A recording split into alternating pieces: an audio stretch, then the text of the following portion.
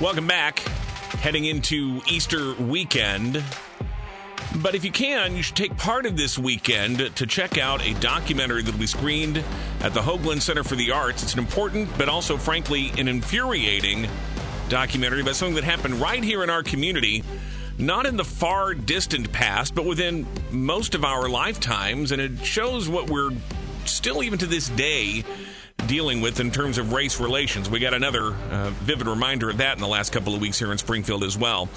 The documentary is called No Title for Tracey. Maria Ansley is the producer and director. This is going to be screened again tomorrow with 2 showings at the Hoagland Center for the Arts. She joins us live here this afternoon. Maria, thank you for taking the time. Great to have you here. And I'm sorry, Maria, do we have you there? Do you hear me? Okay, I can hear you now. That was on my end, not yours. But again, okay. Thank you for the time. So let's just start by this is something that, and I'm embarrassed to admit, when the information about the documentary first came out, and I learned of this, I wasn't really familiar with the story. And this happened. Tracey in your documentary is Tracey Mears, the Springfield High School student who graduated high school 2 years after I did. She's one of my peers. I was away at school and this was going on, but didn't really recall hearing about it at the time. How did you learn of it and decide that this story needed to be told in a documentary? Well, it was a girls' weekend in Brown County, and one of my friends was Tracey's younger sister, Dr. Nicole Florence, and she was telling us the story of this. And it was shortly after the George Floyd incident. And, you know, that brought up a lot of conversations about diversity, equity, inclusion.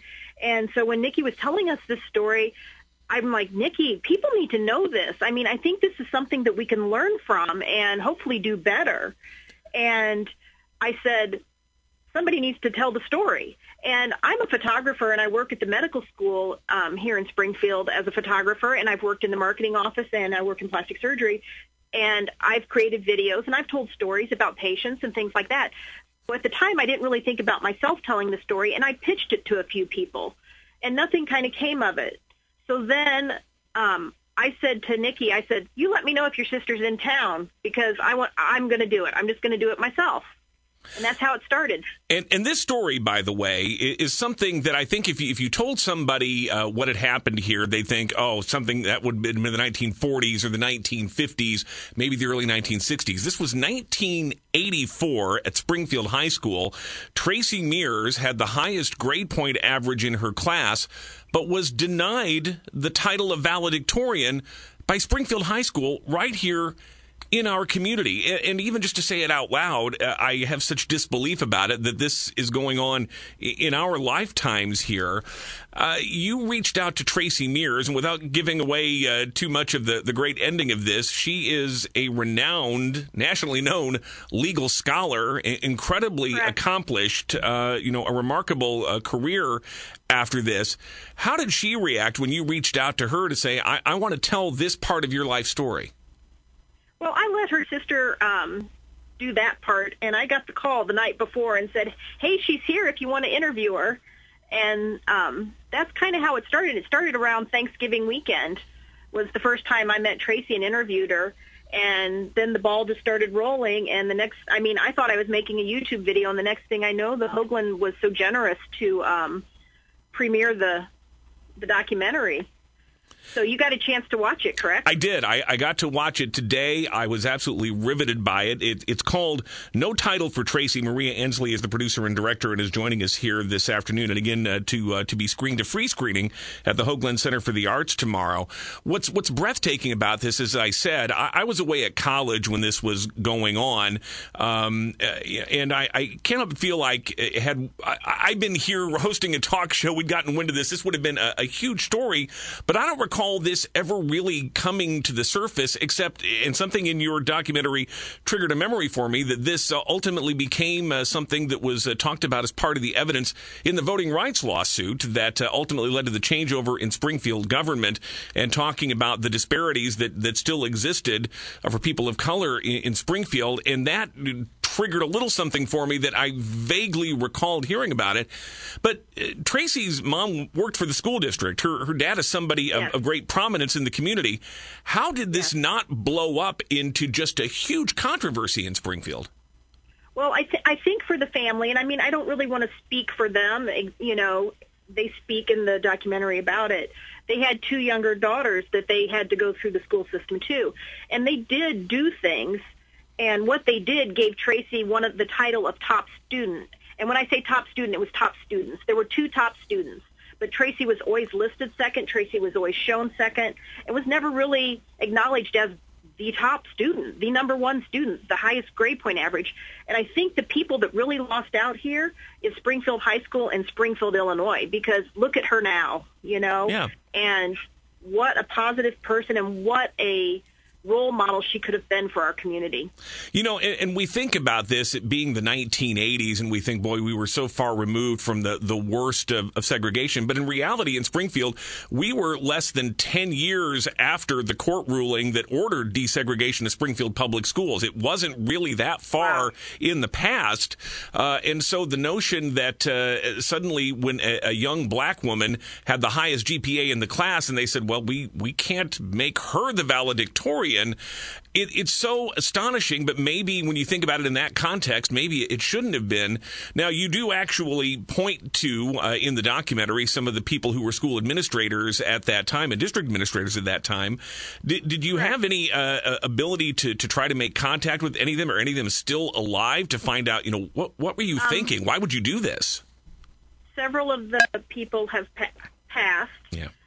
We did try to speak with her guidance counselor, and she didn't want to talk at the time, and we understand that.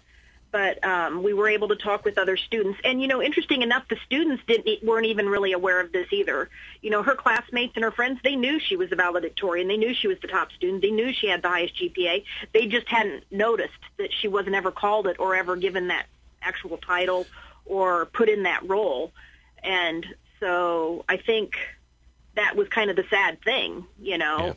They didn't acknowledge her as the person. Yeah, they tried to just pass it off as, well, we're just kind of presenting it a little bit differently this year. But it certainly seems, and you point to this in the That was only after her parents actually contacted people within the district. Because initially, up until that point, it wasn't happening at all. The other student who had a lower GPA, but that was the person that was being taken around to various events and introduced as top student, correct? Correct. That is my understanding from what I've researched. We're talking again with Maria Ansley. No Title for Tracey is going to be shown with 2 showings tomorrow at the Hoagland Center for the Arts. They've added a second showing into a larger theater because of the demand for this. And Maria, of course, you know, we have seen in just recent days, again, this specter of racism in our community, the rage that's there under the surface, and the challenges that we still face here. What does this episode, you know, tell us about our community and about the things that are being done by people that you wouldn't necessarily think of as people who would act this way, you know, school administrators and folks who are supposed to be looking out for the welfare of young people, and yet they were able to do things like this and seemingly barely bat an eye over it? I honestly don't have words for what is happening right now here in our community. I do believe that tomorrow the leading authority in our nation on policing policy will be here in this town, and her story is going to be told. And I hope everybody will tune into our live stream on our Facebook page, or get the few tickets that are left at the Hoagland for our 3 p.m. show and come out. We're going to have a panel discussion afterwards, and people have the opportunity to meet Tracey and see her. Yeah, live there. It's got to be noted again that from this snub in Springfield, she went on to become the first African-American woman to receive tenure at the University of Chicago Law School, first African-American woman to receive tenure at Yale Law School, and is now considered, again, the foremost expert in legal studies in the country on issues of policing and relations with the community. It's a remarkable story, and remarkable, again, the just unseemly role that Springfield played in all of this, and it's important that this story get out there. So tell us again how people get tickets for it. You've got 2 screenings tomorrow, and I know tickets have been going fast, but there is still an opportunity for people to get tickets to see this. You could go on to the website of the Hoagland Center for the Arts, and we have a 3 p.m. show that we'll have a live panel discussion with afterwards.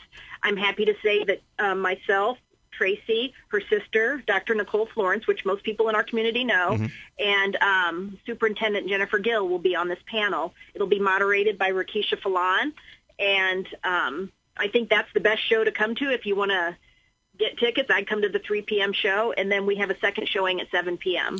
HCFTA.org for ticket information. I would move quickly to get your spot because, again, they had already had one screening sell out, and there's a lot of demand, a lot of interest to see this. After this weekend, where do you take this documentary then? Will it be available afterwards? How would people have the chance to see it in the future? Well, we're live streaming, too, so if they can't come to the event or they're out of town, they can watch it on our Facebook page, No Title for Tracey. And right now, we're not quite sure where we're going with the documentary after this. We kind of need to see what happens this weekend. Well, again, I would say check it out on our Facebook page. Yeah. All information will be there. I've got a link to it on my Facebook page. Again, just search for No Title for Tracey, and you can find that. You can watch the feed tomorrow, and keep watching that page as well, hopefully for additional information in the future about where else you might be able to see it if you don't get the chance to watch it tomorrow.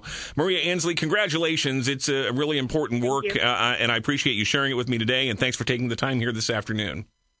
Thank you, Jeff. Oh, and I just want to mention, I just got a Facebook message from somebody indicating that the screenings may in fact be filled for tomorrow. I'd go ahead and check the website anyway, or you might want to call the Hoagland box office. Might be a waiting list in case somebody cancels. But again, very much in demand for this, so I do appreciate it this afternoon. Thank you.